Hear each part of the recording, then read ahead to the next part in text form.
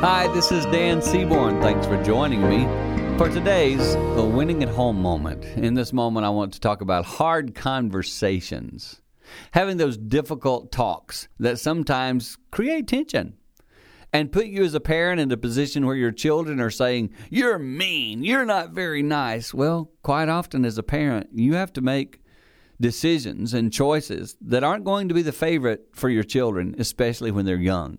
But as they age, they see the maturity in the things that you're doing. And I would tell you as a parent, be strong there. Know that there will be days your kids may not like you. That's normal.